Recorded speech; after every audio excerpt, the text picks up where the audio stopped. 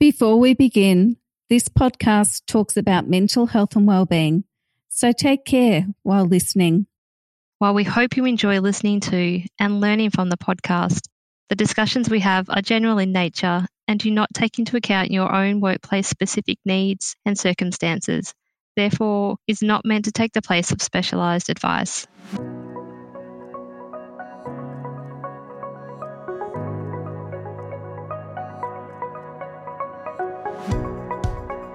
Hello and welcome to the Workplace Wellbeing Natters podcast.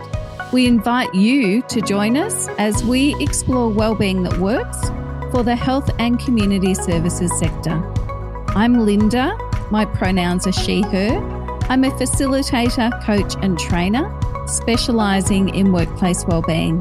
And I'm Danielle, my pronouns are she, her. I'm a wellbeing specialist and a psychology student.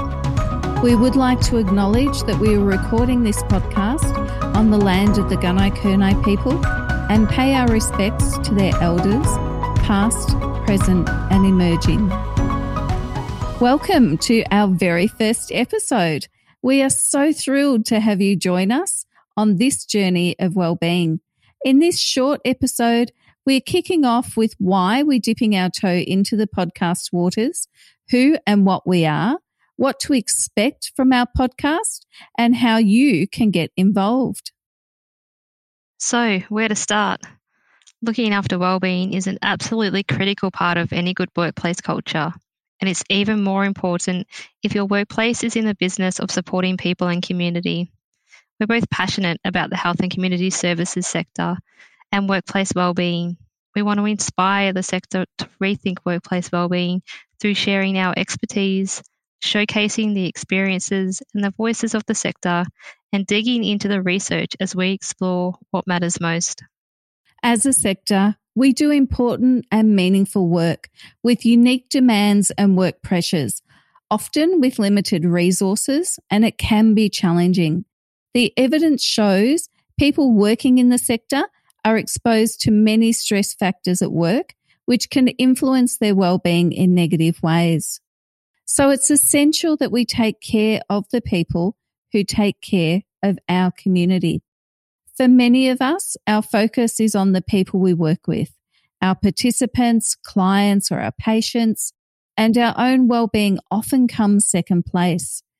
In a female-dominated workforce, we may also have caring roles outside of the work we do, which can mean our wellbeing can come in second in our home life as well. We're not used to thinking about our own well-being or how we go from surviving to thriving. Yet we know that if we are at our best, we're more likely to provide better care to others too. And Linda, the last few years through this global pandemic, it sparked big changes in the way we work and the way a lot of people think about work too. So there's a greater focus and expectation that workplaces support the well-being of their people, and with more than just a fruit bowl. We're seeing increasing numbers of workplaces stepping up their motivation and actions to do great things for their people's well-being. There's just so much information out there, and it can be really overwhelming to know where to start. Danielle, we're a podcast with the vision to be the trusted source of information on workplace wellbeing, supporting health and community service workplaces to be well places. Our mission is to equip people and workplaces in the sector to be well at work using wellbeing research and information so that work can be a safe space where everyone cares for each other's health, safety and wellbeing. The health and community services sector is large and diverse. So when we say health and community services, we're talking about areas such as aged care, disability, youth and family services, both community and residential mental health, community and acute health, local councils, as well as state government. So maybe you work in a frontline role as an aged care worker, a disability support worker, a youth residential care worker, or a local laws officer, maybe a nurse or another allied health professional. So many roles, Danielle. Or maybe you work in an office-based role or work from home for a health and community service workplace, working in finance or payroll, human resources, property management or learning and development. or in a health and community service call centre. You're right, Linda. So many roles. That's why we said large and diverse. But wherever people are working, whatever your role may be, if you're working in the sector, this podcast is for you. And while our podcast is focused on the health and community service sector, if you don't work in the sector, it's okay. We'd still love you to join and take away any relevant insights. We absolutely would. And through the podcast, we'll be speaking with people working in the sector as well as industry experts. We'll offer evidence-informed, actionable strategies and resources to enhance the wellbeing of people and workplaces. And we'll also focus on building workplace wellbeing literacy, knowledge and capability for all people working in the sector.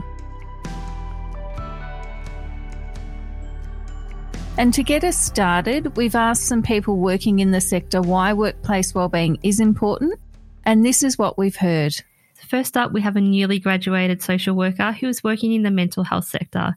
They say workplace wellbeing is important in my sector because when working in a field where we hear difficult stories regularly, we need to be able to leave appointments and come back to a supportive office environment where our health and wellbeing is made a priority.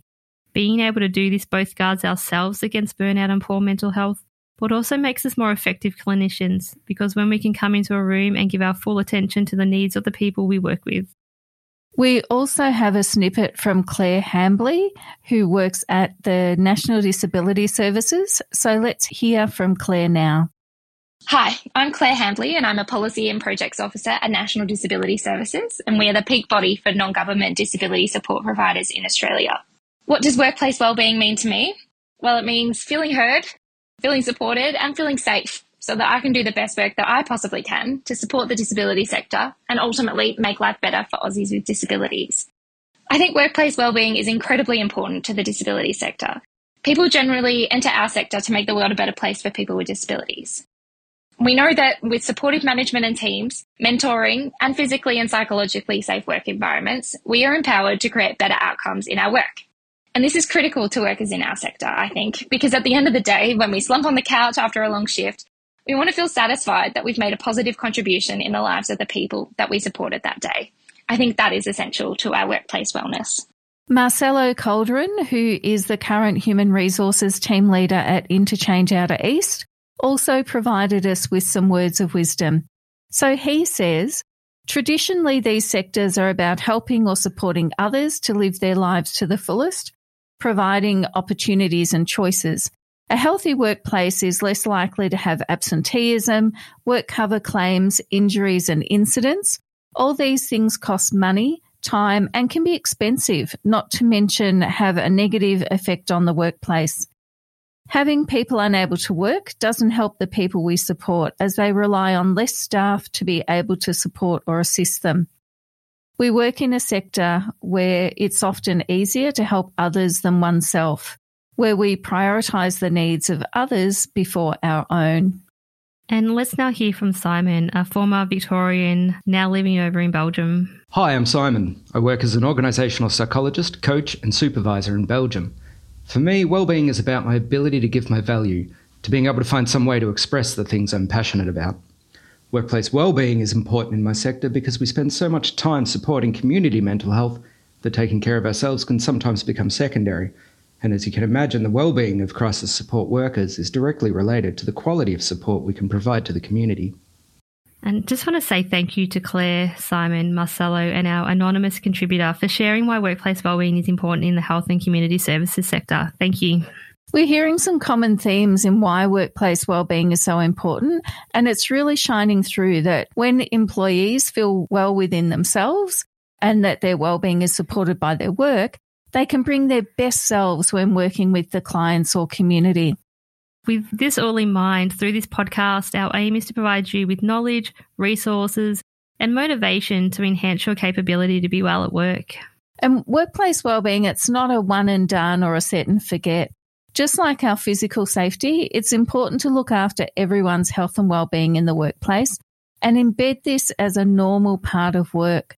So we will explore some different topics in each episode, which you can dip into along your wellbeing journey. Over the next few episodes, we'll be looking at what is wellbeing really?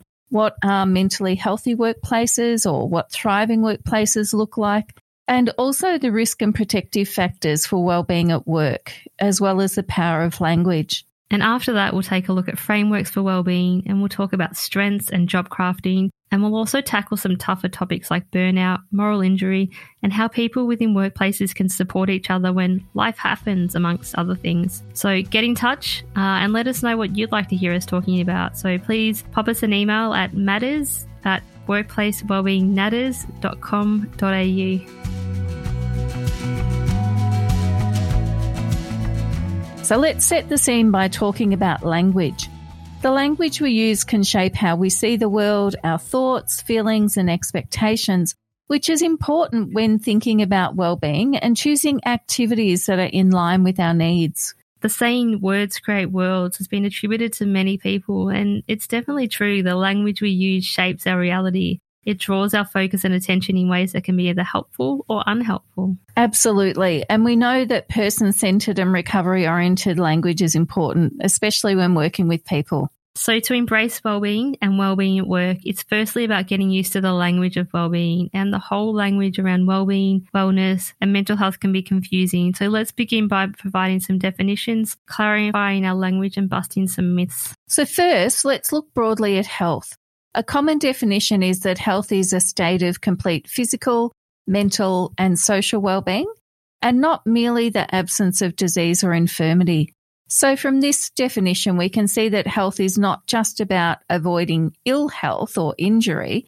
It's a holistic approach to feeling good in all aspects of life, including at work. And focusing now on mental health, a common definition is that mental health is a state of well-being in which an individual realises their own abilities, can cope with the normal stresses of life, can work productively and can make a contribution to their community.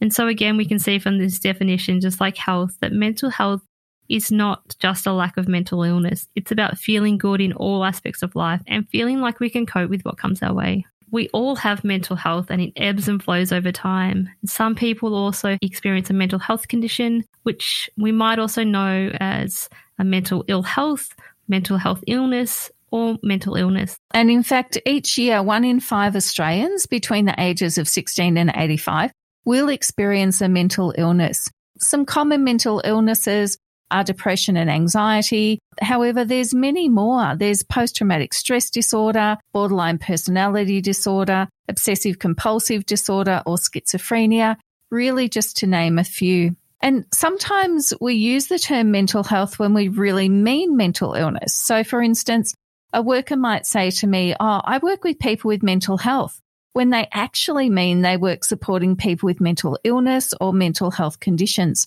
So clarity of language is really important. When we say mental health, we mean feeling good in all aspects of life and feeling like we can cope with whatever comes our way. People may have noticed that both the health and the mental health definitions included the word wellbeing. So what is wellbeing and how is it different to wellness? So let's have a look at these now. These words are often used interchangeably, but there are actually some really big differences. Broadly, wellness is about being healthy. Wellness activities can include personal care, beauty, anti-aging and spa treatments, wellness tourism, healthy eating, physical activity, complementary medicine, and mental wellness. Defining wellbeing is a little more challenging as there are multiple definitions for wellbeing. Wellbeing is about feeling good and functioning well in areas of life that are important to us, as well as making choices that are good for us. It's about how we view ourselves as a whole and includes many aspects of our lives. And people who have a good sense of wellbeing likely experience positive emotions. They're connected to each other, as well as having that sense of being connected to something bigger. They also experience a sense of fulfillment and feel that they can cope with the challenges of life, whatever comes their way. So wellbeing is a more complex topic, and we're going to unpack this in more detail in our next episode. Both wellness and wellbeing activities can be helpful for our health and happiness, and it could be really useful to think of wellness activities as one of the ways we can achieve a sense of wellbeing. So let's apply it now to the workplace. So in the workplace, some common terms are workplace wellness, workplace wellbeing, mentally healthy workplaces, and thriving workplaces. So let's unpack each of those a little bit further. If we think back to that definition of wellness that we just spoke about it being about health, some examples of workplace wellness activities might include meditation or yoga, an exercise tracker, for example, a Fitbit, or it could include healthy food choices such as a fruit bowl. And while these are great initiatives, workplace wellbeing goes beyond that. The International Labour Organization provides the following definition. Workplace wellbeing relates to all aspects of working life, from the quality and safety of the physical environment to how workers feel about their work, their working environment, the climate at work, and the work organisation. Within a workplace, what wellbeing means for each person is likely to be influenced by our age, our gender, our role, the culture, seniority, and our relationships with our team members and manager. And this is really interesting because some organisations use the language wellbeing and assume it means the same thing to everyone. So when they implement activities, they may not actually meet staff member expectations, and people might choose not to be involved in the activities, or they might become disengaged. So whilst the intention of the workplace might be good, it doesn't have the positive effect on wellbeing that they're aiming for, because we know impact trumps intention every time. Exactly, Linda. And we're going to hear in our next episode some quotes from people working in their sector about what wellbeing means to them. Okay, so back to our definitions. We've heard definitions for wellness and wellbeing within the workplace context. So what are mentally healthy workplaces and what are thriving workplaces? So why don't we look at mentally healthy workplaces first? And there's no one definition of a mentally healthy workplace. However, Heads Up and the Mentally Healthy Workplace Alliance suggest they have 4 things in common. So Linda, do you want to go through some of those? Absolutely. So first up, they have a positive workplace culture. So they're places where people feel good about coming to work and everyone feels encouraged and supported.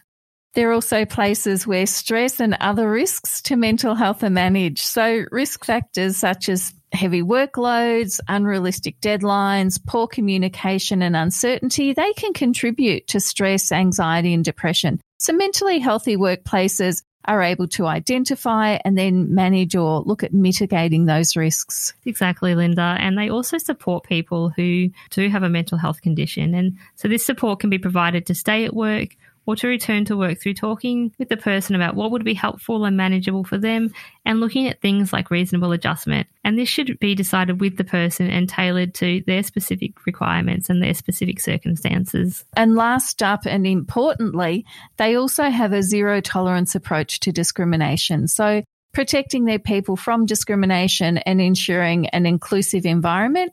It encourages diversity of people and ensures that everyone's treated fairly. The National Mental Health Commission released a blueprint for mentally healthy workplaces in 2021, and they suggest that there's 3 pillars to mentally healthy workplaces. So the first one is to protect. So that's around identifying and managing work-related risks to mental health. And the second is to respond, and that's about building capability to identify and respond to support people experiencing mental ill health or distress. So the third and final one is promote. That's about recognising and enhancing the positive aspects of work that contribute to good mental health. So the 3 pillars, just to recap, are to protect, respond and promote. And what each of these pillars look like will be different depending on a whole range of factors. For instance, the role you have. So within community services sector, it might look different if you're an allied health worker within an acute setting or if you're a youth residential worker. And we will be exploring this in further detail in future episodes. Okay, time to unpack our remaining definition, thriving workplaces. And so Superfriend described thriving workplaces as environments where people can do their best and be their best. Thriving workplace promotes the positive mental health and well-being of all the people who participate in that workplace, and that's including workers, leaders, contractors and consultants. And a thriving workplace is achieved through alignment of activities across 5 domains. So the domains of leadership, connectedness, policy, capability and culture. And again, we will be diving into those in more detail in future episodes. So just like wellness contributes to well-being, being a mentally healthy workplace contributes to becoming a thriving workplace. And so we're coming to the end, Linda, of our first episode. And so let's recap on what we've discussed today. In this episode, we've introduced workplace wellbeing natters and our aims, along with why wellbeing is important in the health and community services sector. And we discussed the importance of language and offered some definitions for workplace wellness, wellbeing, mentally healthy workplaces, and thriving workplaces, which we're going to explore in more detail in future episodes. So stay tuned for those. We all have a role when it comes to caring for our health and wellbeing at work and creating a wellbeing culture. So now we've offered some definitions, we invite you to reflect on what these mean for you and your workplace, whatever your role. And we encourage you to think about what can you do to contribute to a culture where everyone cares for each other's health, safety and wellbeing. We have so loved connecting with you and sharing insights into the language of wellbeing at work. In our show notes, we'll have any links that may support your journey toward workplace wellbeing. It's been such a thrill to record our first podcast, and we really want to know what you think or what you've been inspired by or any questions you might like answered, or if you want to make a contribution to the podcast. So leave a review or contact us via matters@workplacewellbeingnatters.com.au if you would like to submit a case study or comment for us to include in our podcast. We look forward to next time when we will be discussing what is wellbeing in more detail. Bye for now. Bye for now. Thanks for being here.